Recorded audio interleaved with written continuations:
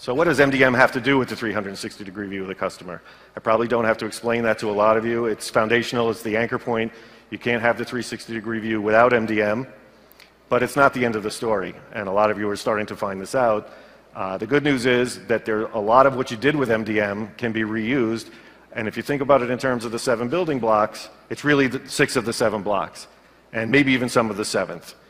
Some of the technology will almost certainly be different, but there will be commonality around that. You can do a lot of things with MDM software that might not be apparent, and the only thing I'll add to that is just because you can doesn't mean you should, but maybe it's okay to do it in certain situations. And finally, how do you manage an implementation like that going forward, and what are the gotchas around keeping up a facility to generate this comprehensive view of your customer activity?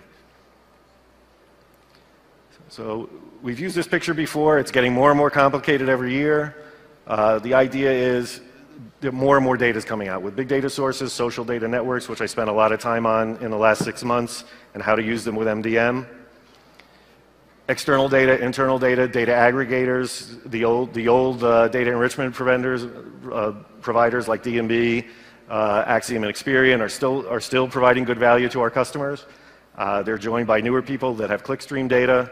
And again, the social networks and the technology like Hadoop actually has just really brought this into the economic mainstream for us, as a lot of you probably know. So the idea is, given the cloud, given the traditional external vendors, and the newer ones joining them, it's just getting bigger and bigger and bigger, and it's not slowing down anytime soon that we can see.